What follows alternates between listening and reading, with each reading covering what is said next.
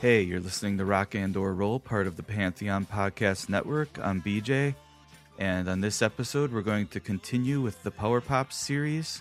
For this episode, you're going to hear interviews I conducted with Brent Hode, who was in a Kansas City power pop band called The Secrets with an asterisk, and they released one self-titled album on a label called Wi-Fi, and that record came out in 1982. And then we're going to hear from Jeff Root from a Boston band called Hot Dates, who released a great self-titled power pop album. And I think it's interesting to hear the stories of bands like these, how these bands came together, how they ended up performing this style of music, how they managed to get a record out. And these are two high-quality, well-produced, well-written, well-performed records that were released basically independently. But both of these records by both of these bands stand right up there with any of the other high-quality power pop albums from this era. So I hope you enjoy this episode about The Secrets and Hot Dates.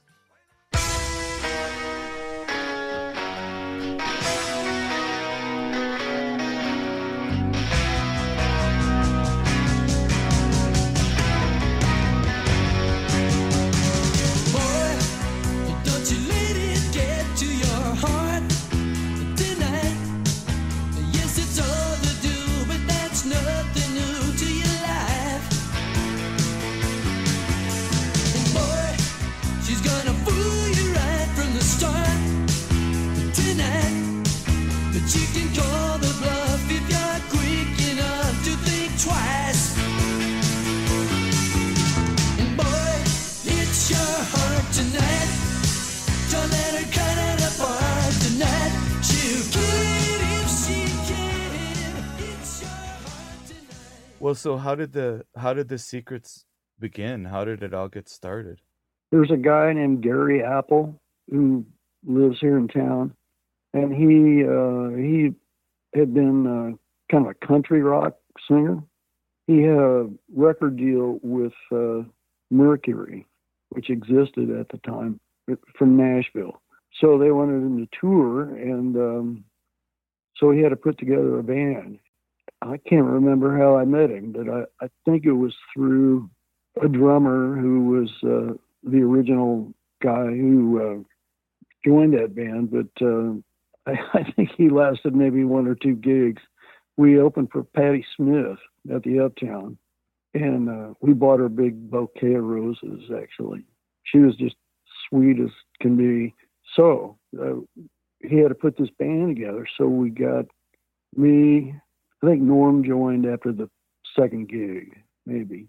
And then Kevin Davis, who was the lead guitar player for a long time. Who else do we have? Oh, we had Pat Tomic on the drums. So we went on a tour the record company paid for, and we had a great big motorhome, and they sent us up and down the East Coast. And then I think the tour budget ran out. So we stopped getting our salary. So we just got together and thinking, hey, we could have a real nice little self-contained four-piece here. Started recording in Norm's garage. It's right around the corner from BB's Lawn Site, which was dangerous. So we started working up songs, covers, and originals. Started coming in with some originals. And is this like the mid-70s? No, this is like, it would have been like 77. Okay. 78, somewhere around there, late 70s.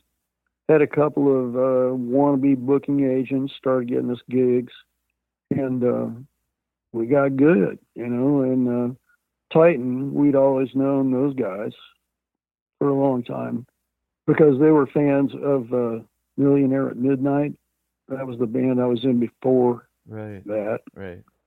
That was a crazy band. We were kind of like the Tubes. Mm-hmm. We had extras and props and stuff like that. But by the time the gig was over, the club was just a mess. Cheerios all over the floor and wiffle ball golf balls I would hit out in the crowd.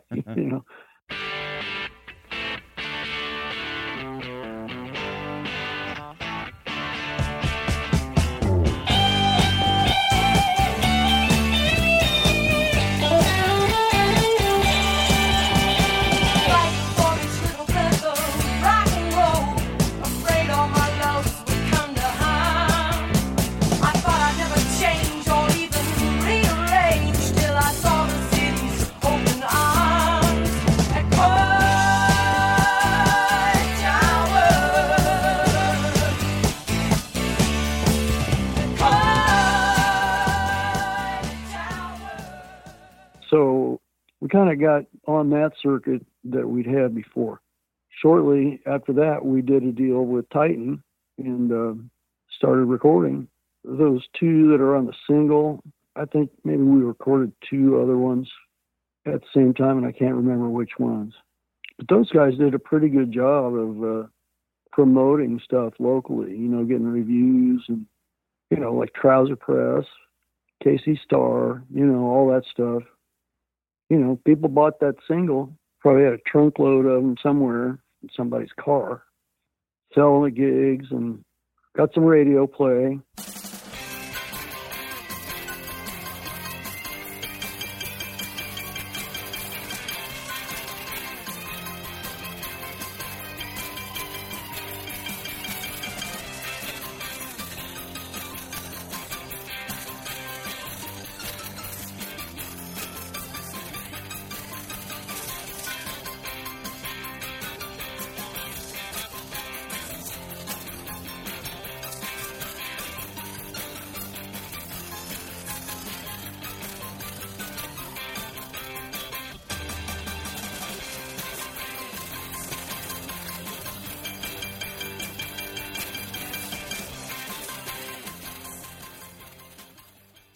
College radio play.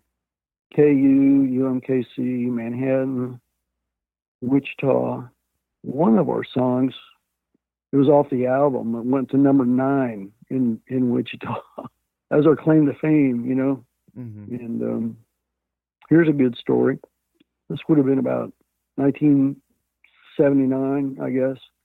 We opened 2 shows for Pat Benatar, because our managers at the time also booked concerts. So they had us open at the Uptown Forum and in some place in Wichita. The Uptown show was the first one. So we played that show. A couple days later, we go to Wichita and play the other gig. Come back home. About 2 or 3 days later, the Wichita Police Department calls our office. Some woman had been raped. She called the police and told her these guys, it happened in a van, I guess, told the police that these guys had done this, and they told them they were the secrets. They told her they were the secrets. So anyway, I was in the office when they called, or I called them back or something. They said the date of this event, and that was the date we were playing at the Uptown. So we had an alibi, because it was at night, and so I hope they caught the guys. But anyway, that tells you how famous we were in Wichita, right? Yeah. Because I don't know if these guys knew who we were or just grabbed the name out of a newspaper or something like that. Yeah, we did that one bar down there, the Coyote Club. We played there every 6 weeks for 6 years, 4 nights a week. And like Wednesday and Thursday were dead. So we would work up new material and stuff on those nights. And then by the weekend we were exhausted, but that was when it was packed.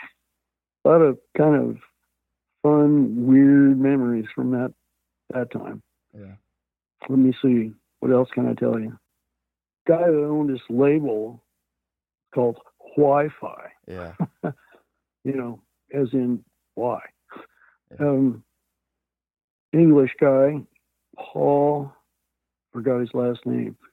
Really nice guy. He came to see us play. He came all the way over to see us play live down in Pittsburgh, Kansas. He was so thrilled to be able to walk out on the street and stand on Route 66. Mm-hmm.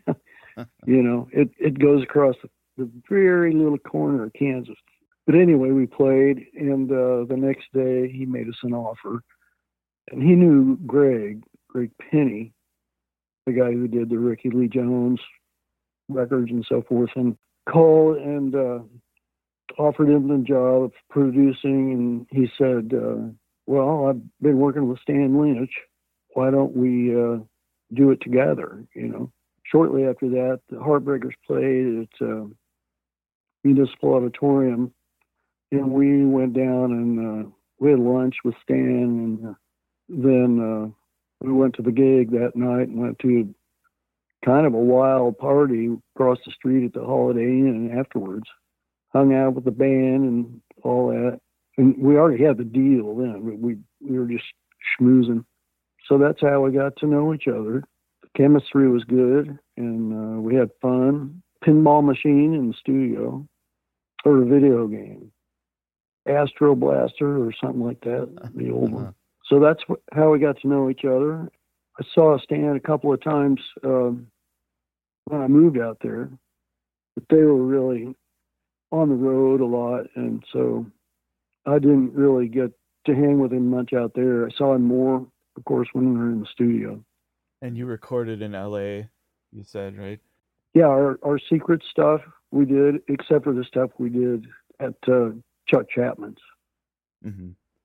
I never even knew of anything else that was on that label, Wi-Fi, but recently I know I saw that at least one of the Sparks records they released probably just in Europe. Yeah, right. Yeah. Whomp That Sucker, right? Is that the one? Yeah. That's one of those, I always love that band. Yeah. Mm-hmm. So the Secrets record is, in my opinion, it's really a classic power pop record, but how did you feel? Were you guys happy with how it turned out with the production and everything? Thought the mix was okay. I wasn't happy with the mastering because I think it got compressed too much, so it didn't crackle like it should have. The Titan stuff was, even though it had less of a budget, it was mastered better. But we didn't take as much time with that in the actual recording.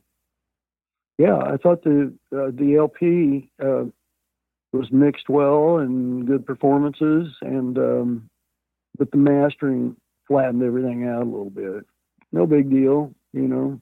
If it had crackled a little more on the master, it would have sounded better on the radio. Mm-hmm. Because the radio stations compress their signal a lot, so they don't harm their equipment and transmitters and stuff like that. And plus, they all try to make themselves louder than everybody else. So it would have sounded better on the radio if they'd given it some air and let those radio stations have something to grab, you know, the peaks and stuff like that. If compressors have something to grab, I'm getting kind of weird here, but then your record sounds better coming out of the radio. You got to compress it a little bit, but not much.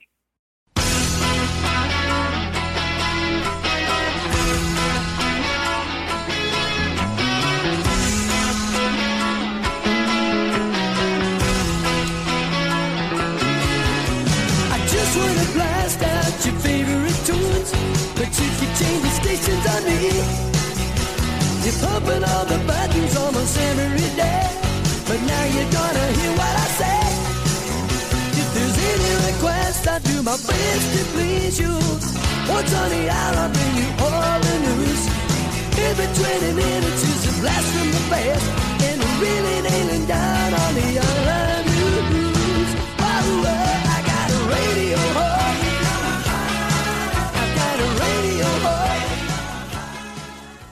Shoot, I thought of something here. KY gave us a real boost. You know, they played our record, and we played on the air, and they interviewed us. And have you heard that KY 102 Homegrown? And is it one of those compilations? Yeah.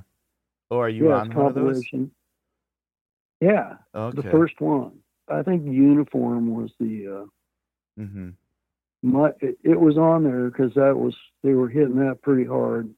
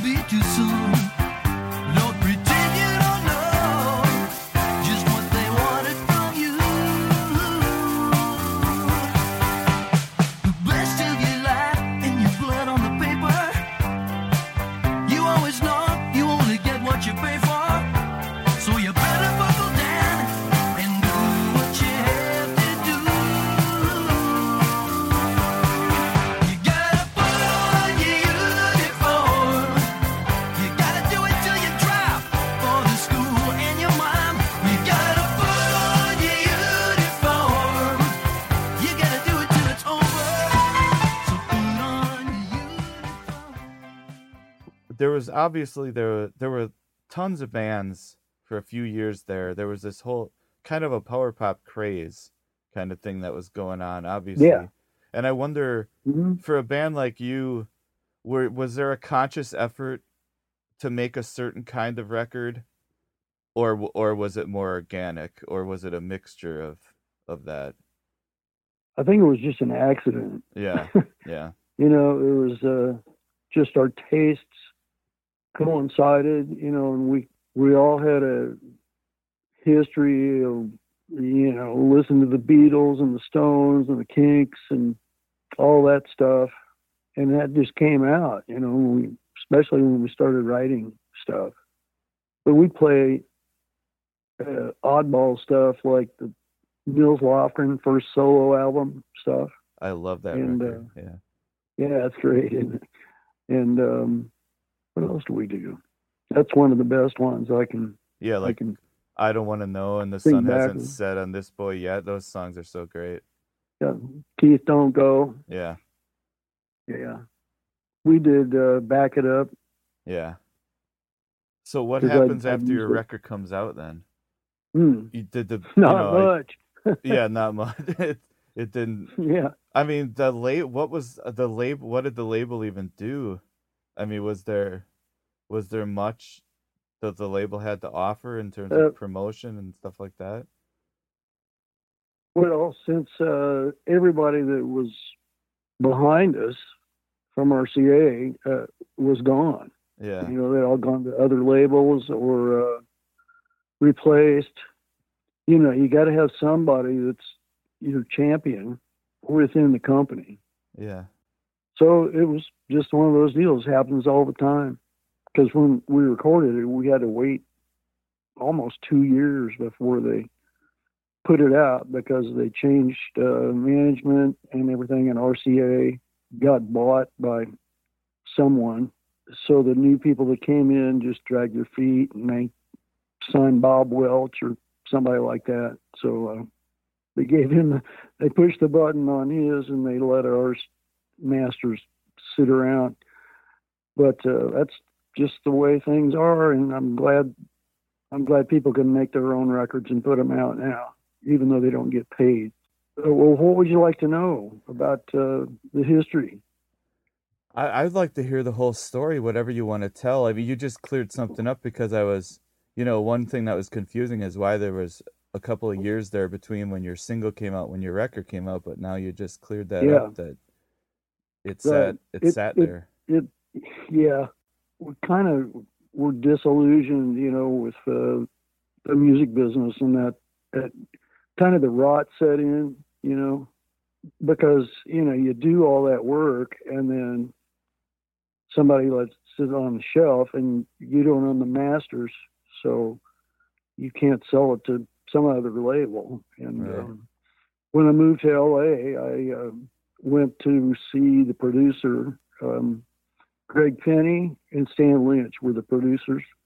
Stan Lynch from the Heartbreakers. Right. And Greg had done some stuff with Ricky Lee Jones, but he had the master tapes in a closet in his house.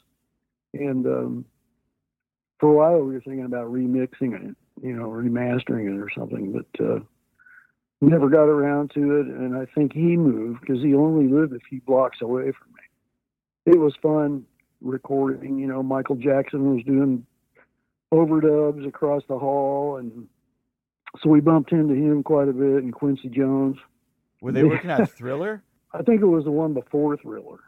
Off the Wall. What was that one called? Off the Wall. Yeah, it would have been Off the Wall. That probably came out in, I think that came out in 79. Off the Wall did? I think so. I don't know. Was that there would one be crazy if in they between were those working on What studio were you at? Westlake. It was on Beverly Boulevard. Uh-huh. And there's a restaurant across the street from our hotel, and we would go in there to eat sometimes, and a few times we saw him in there, and he would just get up out of his booth and dance. You know, like he'd have some kind of idea or something, and so like it was before all the cool dance moves he was doing. You know, of course we weren't really paying attention, but it was insane. You know, he'd jump up and just do a little 30-second dance routine and get back down and finish his omelet or whatever. Oh yeah, it looks like they did Off the Wall all the way up until June of '79, and Westlake is listed on Wikipedia as one of the studios. Yeah. Okay, maybe they were in there mixing or something. I don't know what they were doing. So were you recording in '79? Is that when you were recording your record there? I think it was 80. 80? Probably 80. Yeah. Yeah. It might be on the label or something, but well, heck, it might have been Thriller. There was somebody in there working with him. I don't recall, but I remember they hauled in their own huge console just for mixing headphones. You know, it was bigger than the main console in there that they used to mix. So they're probably just doing overdubs. Or maybe demos, or maybe remixes, or yeah. Could have, you know, you might be right. It might have been just demos. Yeah. So, but that was crazy. Yeah, that is crazy. Mm-hmm. Yeah, we had a lot of fun with those guys. You know, we got to hang with the Heartbreakers some, and Stan, of course, great drummer, great guy.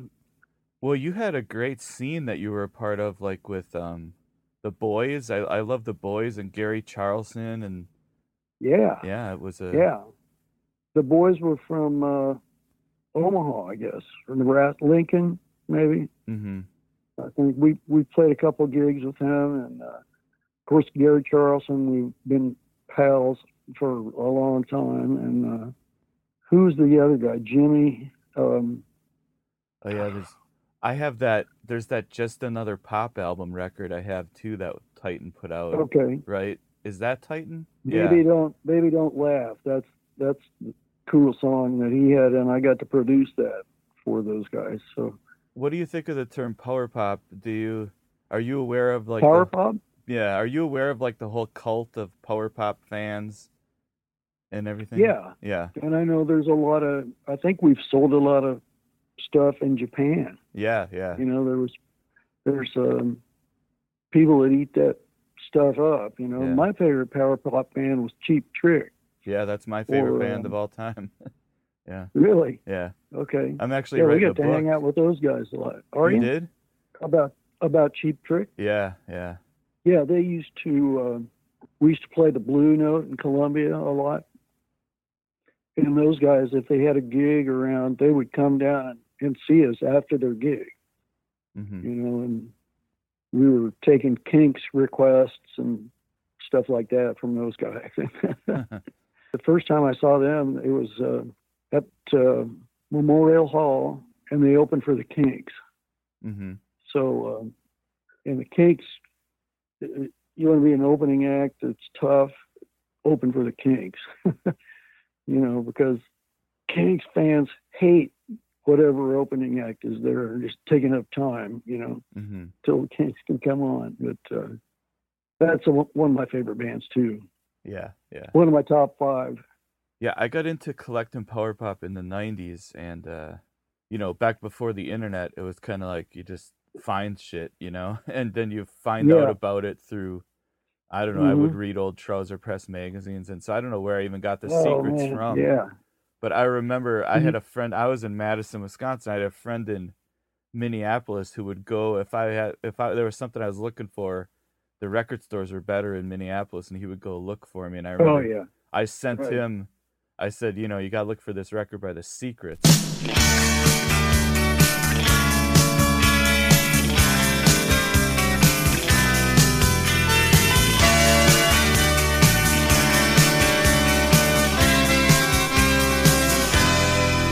If she was gonna call, I guess she would have called by 10. And now there's nothing left to do but go and blame it on myself again. Every car down the block and every knock at the door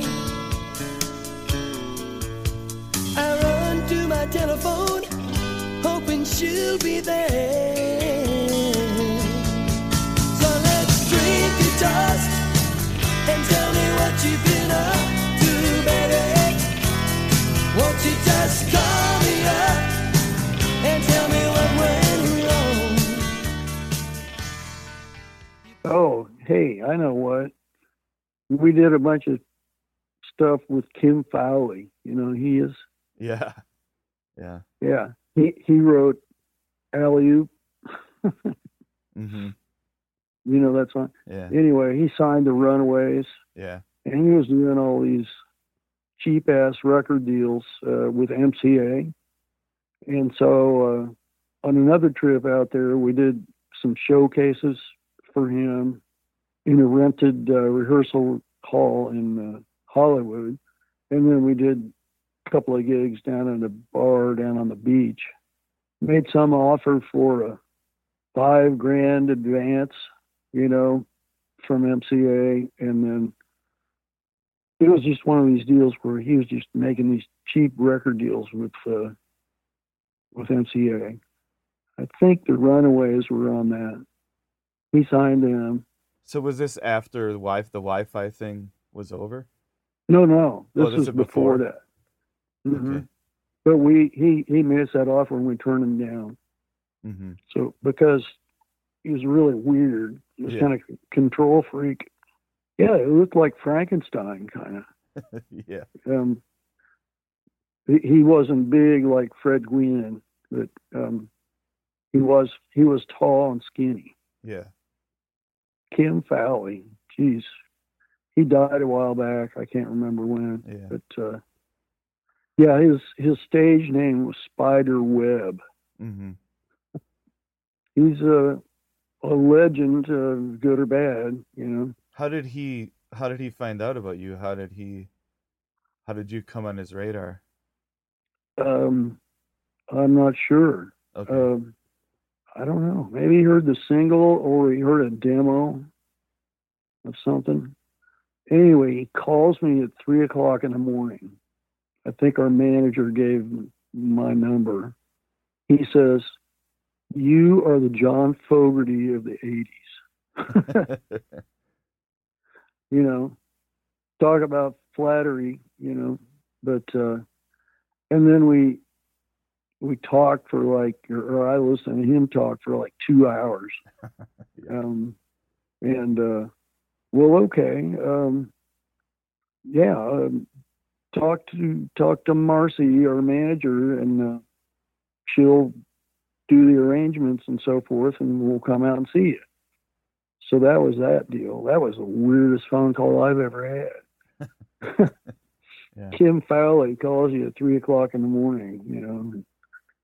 I think he took a break in the middle of it. He said, "Hang on, I got to go do my B12 shot." Because he would take a B12 shot every day.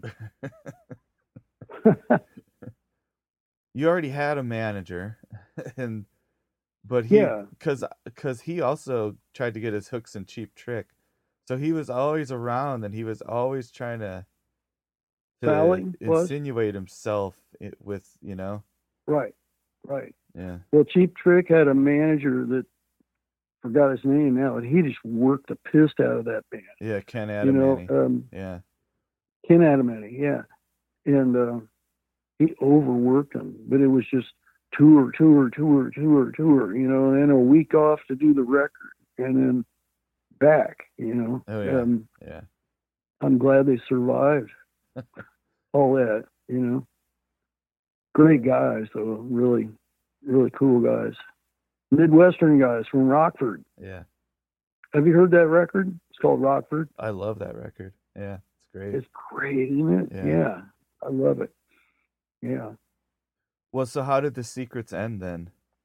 How long did you last after the record? We played about 6 years. I think we played maybe 3 to 4 years after we did the record.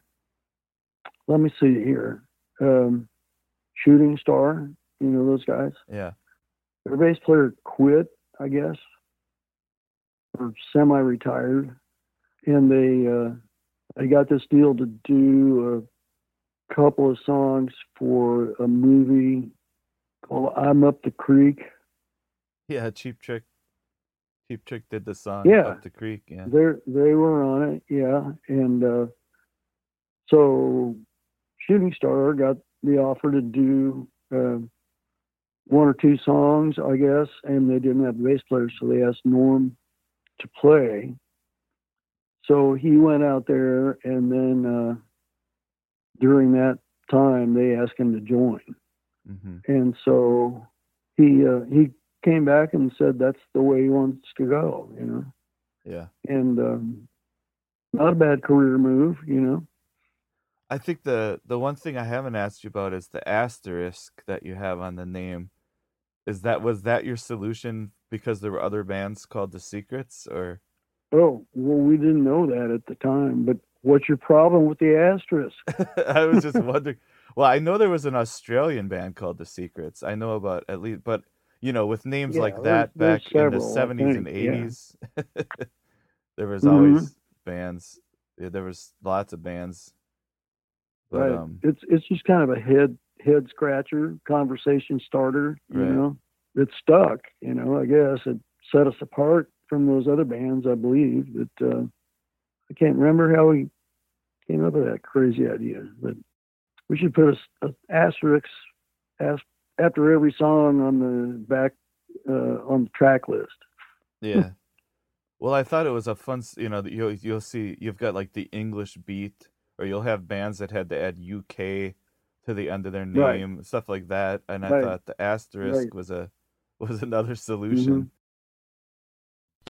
Hey, Pantheon listeners, Christian Swain here. You caught me just finishing up some editing on Getting Real with John and Beth. I want to share my first experience with Factor Meals for you.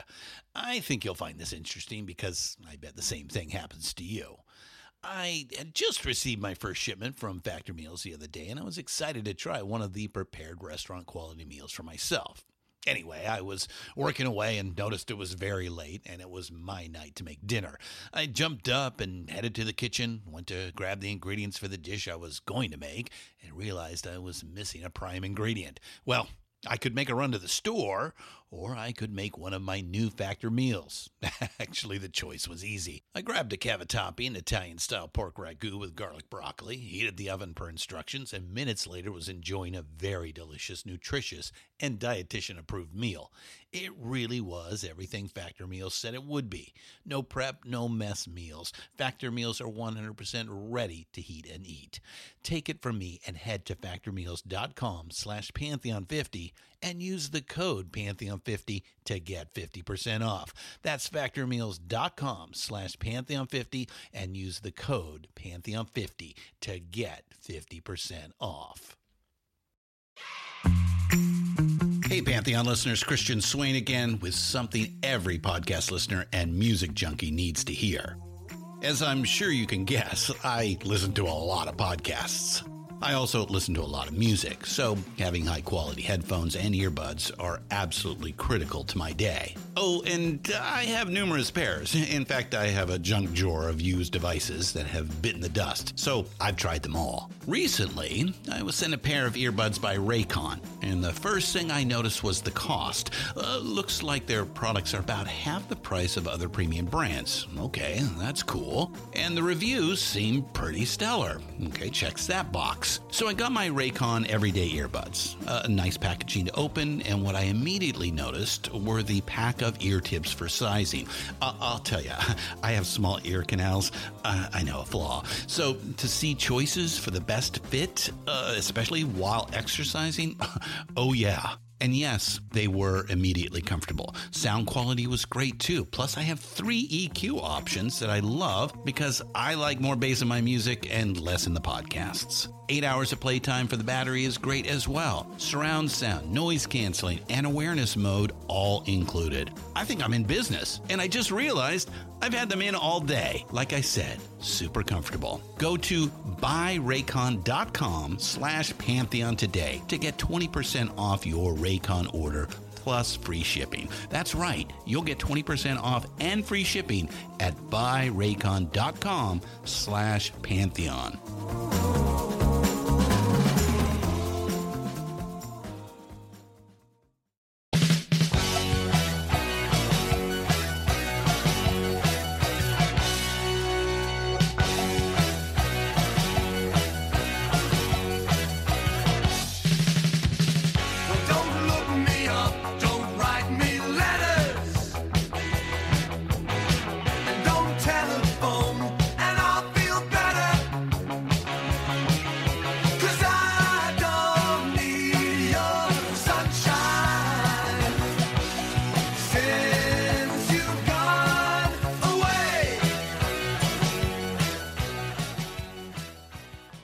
we had a big billboard of the album at a Strawberries, which is an old record store in the area, Right. on Boylston. And we were right up next to the Cars. And so we thought it was all going to happen. It was pretty exciting. It was a great scene, lots of clubs to play, and audience that was always there. So it was just a great scene at the time. Yeah, I would like to hear the whole story, the story of how the band formed and how did your sound develop, or was this the kind of band that you started out to be? Well, yeah, it's interesting. We actually, Bob Millett and I, he goes by Rob now, and Grant Clark were all from Littleton. And we had been doing some recordings prior to the Boston scene becoming so vital and happening, and before we actually took a step into it. I guess it was 1978. I moved out of my parents' place, and Grant and I rented a place down in Natick. Because we were spending a lot more time with each other, we thought, well, why don't we pull together a band and try to catch the coattails of all of this new wave stuff that's happening in Boston. And so we put together a band. At the time, I had been working with some comedians. One in particular, a guy named Martin Olson, who was a writer for cartoons like Phineas and Ferb and Rocko's Modern Life. And he and I also grew up in Littleton. And so I had these two interests. There was a guy, and I've forgotten his name, that wanted to put together a show that involved comedy and music. And so the first thing we did was Grant and I pulled together two other guys to get a band together that could actually perform. And then we started working with Stephen Wright, who is the famous stand-up comedian. He had just graduated from the Media College in Boston. So we were an ill-fated comedy music group that performed a couple times at a place called the Spring Street Saloon, which later became the Ding Ho Comedy Club in Cambridge. So anyways, that was how we started in the summer of 78. And then we decided, well, this comedy thing is not working. Why don't we just break away and just do a band? So we decided to kind of hone the arrangements and all to be a little bit more punky. Bob had a short haircut or something, and we decided we were going to jump in on that whole scene. We added in kind of the power pop formula that we all kind of liked, rock and roll with more of a heavy pop sound crafted to it, and combined it a little bit with a lot of the punky elements that were going on at the time. And that's kind of how the band came together. And then, of course, playing with other bands in the Boston scene at the time, you pick up lots of tricks and directions and styles and all of that from other bands in the scene at the time. So all of that, played a big part of influencing what our sound was. I think it was a couple of years, maybe a year, of doing 8-track demos at a little place in Wayland when we finally caught the attention of Wayne Wadhams, who was a producer and who had a couple of hits of his own in the 60s with a band called the Fifth Estate. He liked some of the tunes and decided he wanted to put together an LP, actually a single at first. So we recorded a single that was number one in Boston called Tune In To Me, which is the first track on the second side of the LP.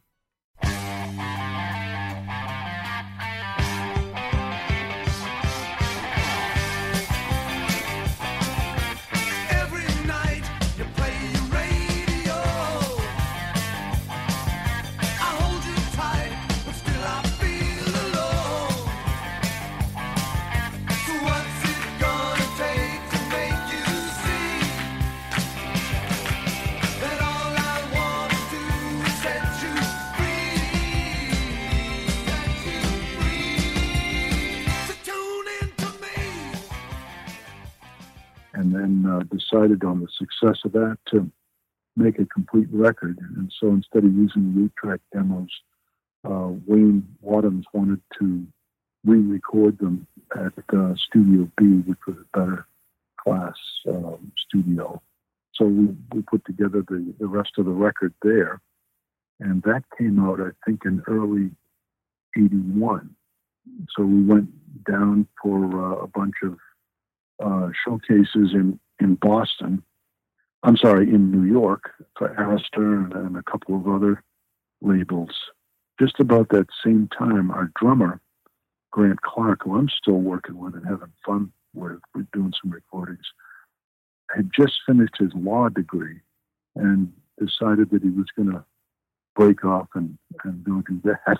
So that kind of unraveled things for us, right as we were trying to take the next step. So that was the beginning of the end of Hot Dates. But, for a good 4 years, we were, crafting music and, doing demos and putting together, the next recordings and all of that. And, pretty vital part of the Boston scene, probably for 3.5 years.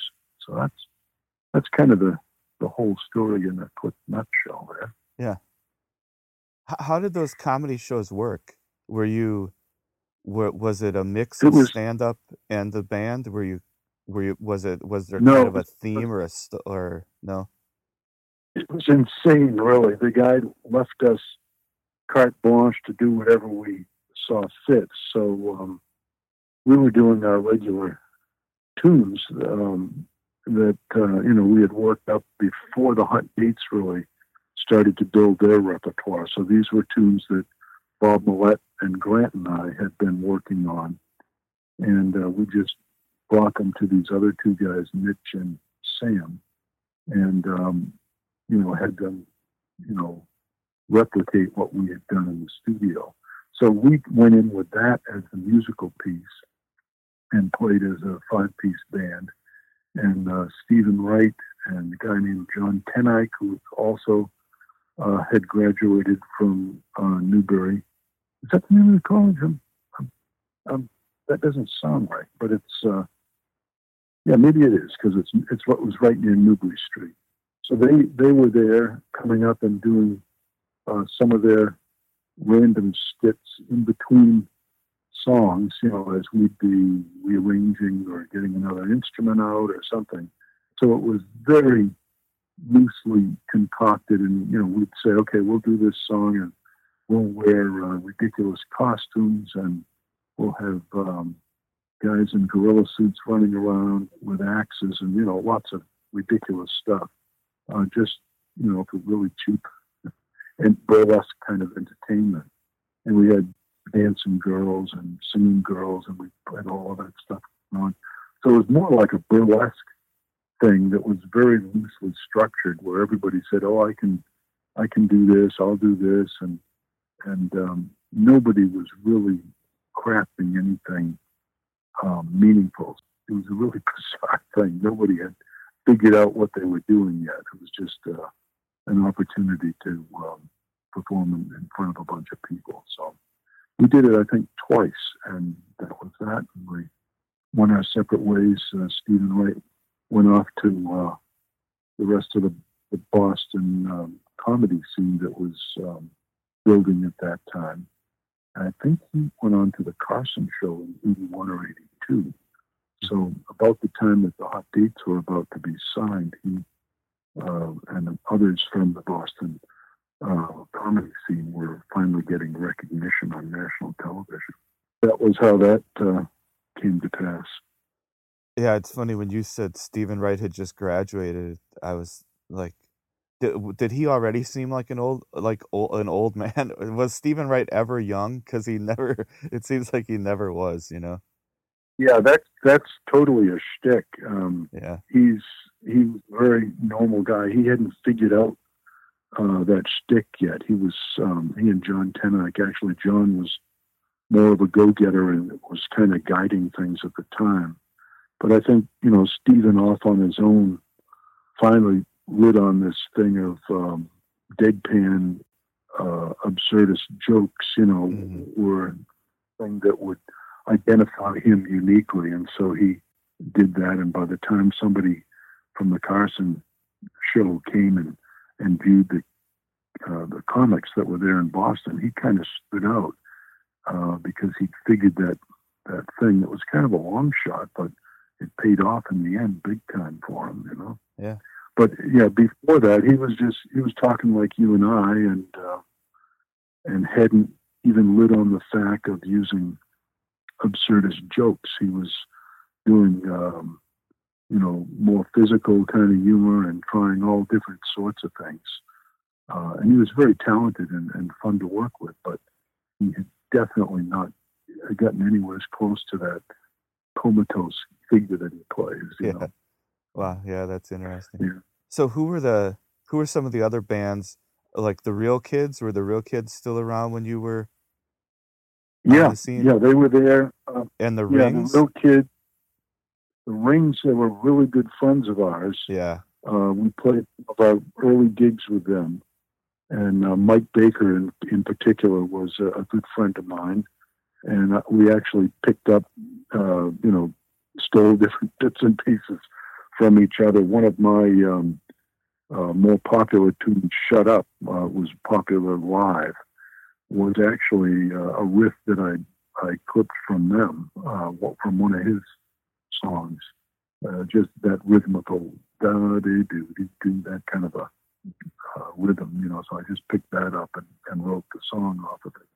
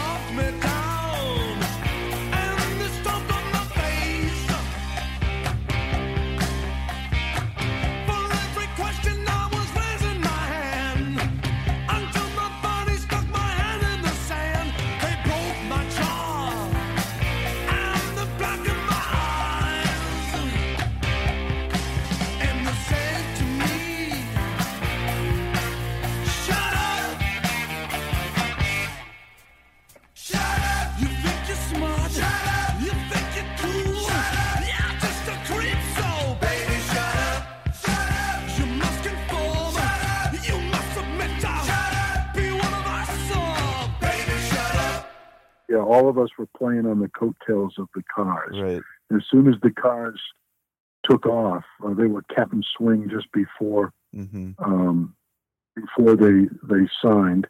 They got David Robinson, who I think played with I've forgotten the name of the other Modern Lovers band. he was in. Yeah, Modern Lovers, that's right. Yeah. And we actually picked up the drummer that was in Captain Swing before David Robinson took over. Oh, wow. When Grant Clark left us in '82, we got Glenn Evans to drum with us so that we could finish some of our other showcases for the record companies and all. And yeah, it was a great scene, and lots of little friendships or competitional friendships in the dressing rooms and all of that, and always a good crowd. I remember the first time we played, I think it was the end of July in '78. We played at the Rathskeller, or the Rat, in Kenmore Square. We went down not really knowing what to expect, although we'd been there to see some bands previously. It was always a cool scene. But the Dead Boys, I think it was, were there. Oh, and, man. Peter Wolf from Jay Giles was there. And the Fenway had just, the Red Sox had just finished a game. So all these people just dumped into it. It was, elbow to elbow, packed.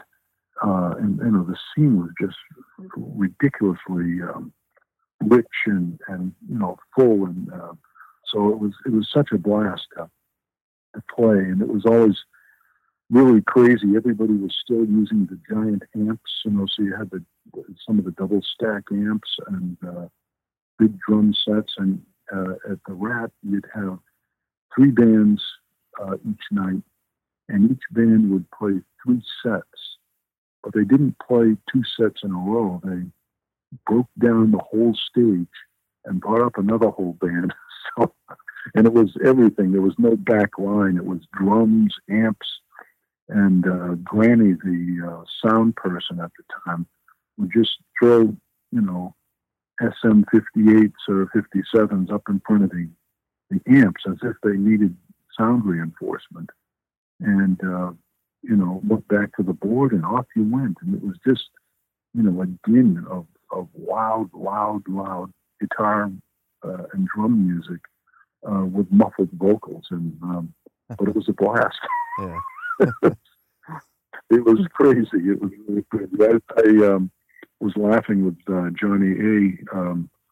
A couple of years ago about it, that, how we used to drag the giant amps up between 30-minute sets, because the next band would go up, and, nobody had any common sense about, how much sound was needed. It was all, this is just what you do. You got to have a big amp. You got to, crank it, to 11 and play it, the top decibels that you could. And it was just totally insane, but everybody did it the same way. So, Yeah. and it was kind of cool. I think that summer the Police had come through, so on the jukebox was our first single, "I Can't Stay," that we had just finished, as well as the Police's first record. What was it now? The Roxanne, Mm-hmm. and Elvis Costello. So it was really cool and exciting, and a lot of the early acts from England were coming through the Rat and the Paradise in Boston, and they were just starting out as well. So nobody had really made it yet. Some of them were on record labels with very limited tour support, but it was a wild scene, and I would say there was probably 20 or 30 different bands that all got record contracts from 78 to 80 on national labels that had a record out, and then it died, and then the next one would come out, and occasionally somebody would take off. I think it was Till Tuesday, made it big, and the Del Fuegos, and there's a bunch of them that had some staying power. Anyways, it was big fun. Yeah.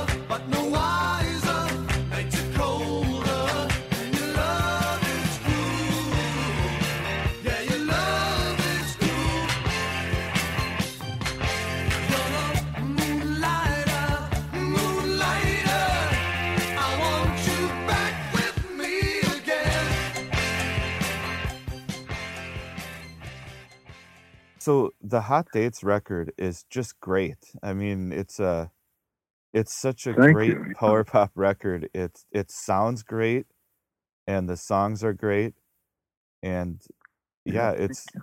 and it's just I've interviewed more than 20 people so far now, and but one thing I really wanted to do, I'm trying to make a series of episodes, kind of tracing the evolution of power pop, maybe something like that. But Mhm. one thing I really wanted to do is talk to people from some of my favorite records that whenever you see some list of the best power pop, or somebody writes a book about power pop, the ones that it always pisses me off that they're not mentioned, you know? And Hot Dates is Yeah. definitely one that I would put on my list of one of the best Oh, that's power great. pop records. Yeah, that's great. Thank you. That It was, I remember at the time, Rick Kasich from the Cars was at a show, I think, in St. Louis. And I have a cousin that was younger than me by maybe 10 years and a good-looking young blonde lady. And she was, trying to meet rock stars and do hairdos and working for Chanel and, doing a little modeling and stuff like that. Anyway, she managed to get backstage to see Rick. And they had just come out with, oh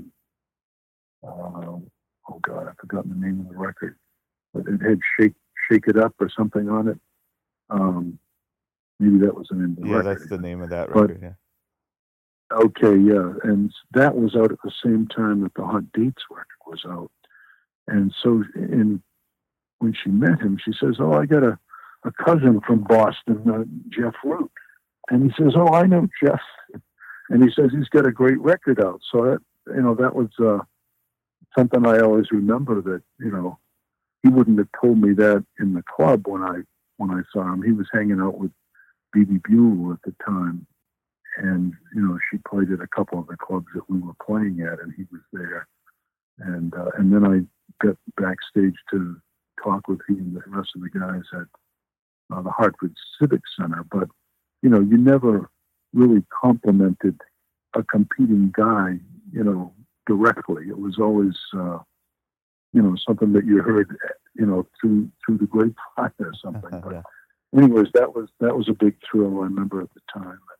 It was a lot of fun, and it was certainly a lot of fun crafting the tunes and arranging them with those guys. One great thing that was added to us was Wayne Wadhams came in with that whole producer's ear, like the George Martin kind of guy. Rearranged a few of the tunes that were a little bit looser. Mm-hmm. One of them in particular was Do You Want Me, which was written by my friend Bob Millett. And when we originally came in with our demo, I forget the exact way that it was, but it didn't start with something that was as strong as what we ended up with on the record. It was maybe more of a drum intro with a keyboard thing that was kind of interesting, but it didn't hit you over the head. And so he said, "Well, why don't you take this section and put this here and put this one over here?" And so he rearranged it into something that, really worked well. And he did that with several of them. It was greatly appreciated. He also would help the keyboard guy and the soloist, define something that would be a little bit more stringent or, fitting into the arrangement a little bit tighter.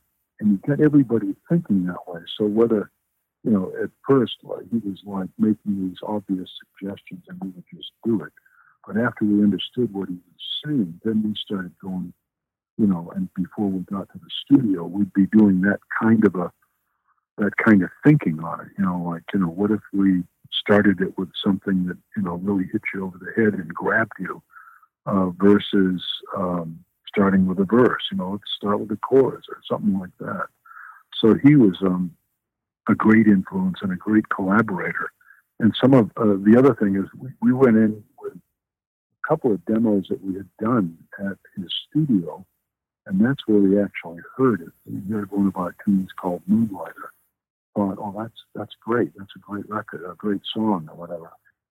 That was one of the ones that he also decided he wanted to fix up. I think that one, instead of re-recording it, he wanted to fix it up.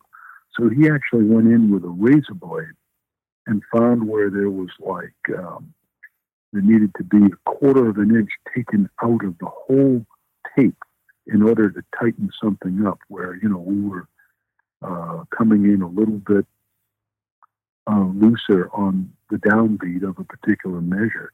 He'd actually go in with a razor blade and make an edit and just tighten the whole thing up. And he was very rhythm conscious. So, when we would actually be recording things from scratch, he'd be standing in the middle of the studio, clapping his hands, to just make sure that we were being conducted, so to speak, so that we weren't straying off the rhythm, and those kind of things. And also a couple of really cool sonic tricks he did, like George Martin would do with equalization on a piano part to make it really stand out and actually not sound like a piano, but sound like some synthesized thing by, bringing up 5K frequency and killing everything else. And all of a sudden it sounded like, wow, that's a really cool synth sound, but it was just him playing a piano. So, Yeah.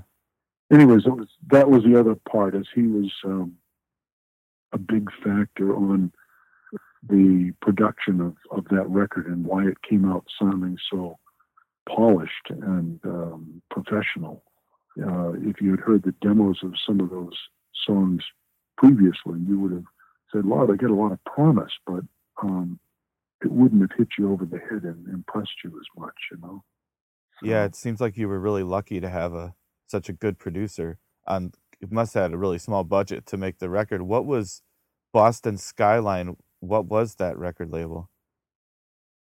That was actually his record label. Okay. He had, Boston Skyline, and there was another name. He had two labels, and I've forgotten the name of the other one.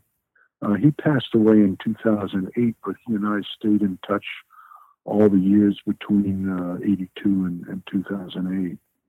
Still talked possibilities and ways to shop things and stuff like that. He was also, since he'd had some success in the past, he knew people in the business, and so he knew publishers and A&R people and all of that. So not only was he an excellent producer, but he was a great sort of business manager for us at the time, and we sort of used him like that for a while. But anyways, that was he was definitely a big part of why that record and why our single came out so great. Yeah. It's funny the way that Boston Skyline is written on the album cover. It makes it seem like it's the album title. Right. Yeah. Especially with the picture on the cover. Don't you have you have like a skyline behind you, so that even makes it seem more like that's the album title. Yeah, my wife took that picture, and the picture from the single. I don't know if you've seen that, but it's also a skyline kind of picture. The one on the album was taken in the north end, looking towards the big buildings and all of that in Copley Square. So my drummer Grant and his girlfriend at the time had an apartment someplace in the north end, and we just went up to the roof and posed with the skyline behind us. And so there was in those days, you didn't do as much doctoring or anything like that. I think the only thing we did was the high contrast development of that particular film, so that it would, look stark and dramatic, whatever. Yeah, the record is a great mix, because you've got, some of these songs are absolutely classic power pop songs, like The Heart of You and Till She Goes. Those stand right up with anything else from the genre to me. But then you've got like I Must Fight and Shut Up that you've mentioned, which are more like punky kind of songs. They're also great, but so it's a great mix to it. So just all the way through the record, it almost feels like one long song, but in a great way. It's like there's no skippable track. It's a really quality album. Yeah, well, I appreciate that.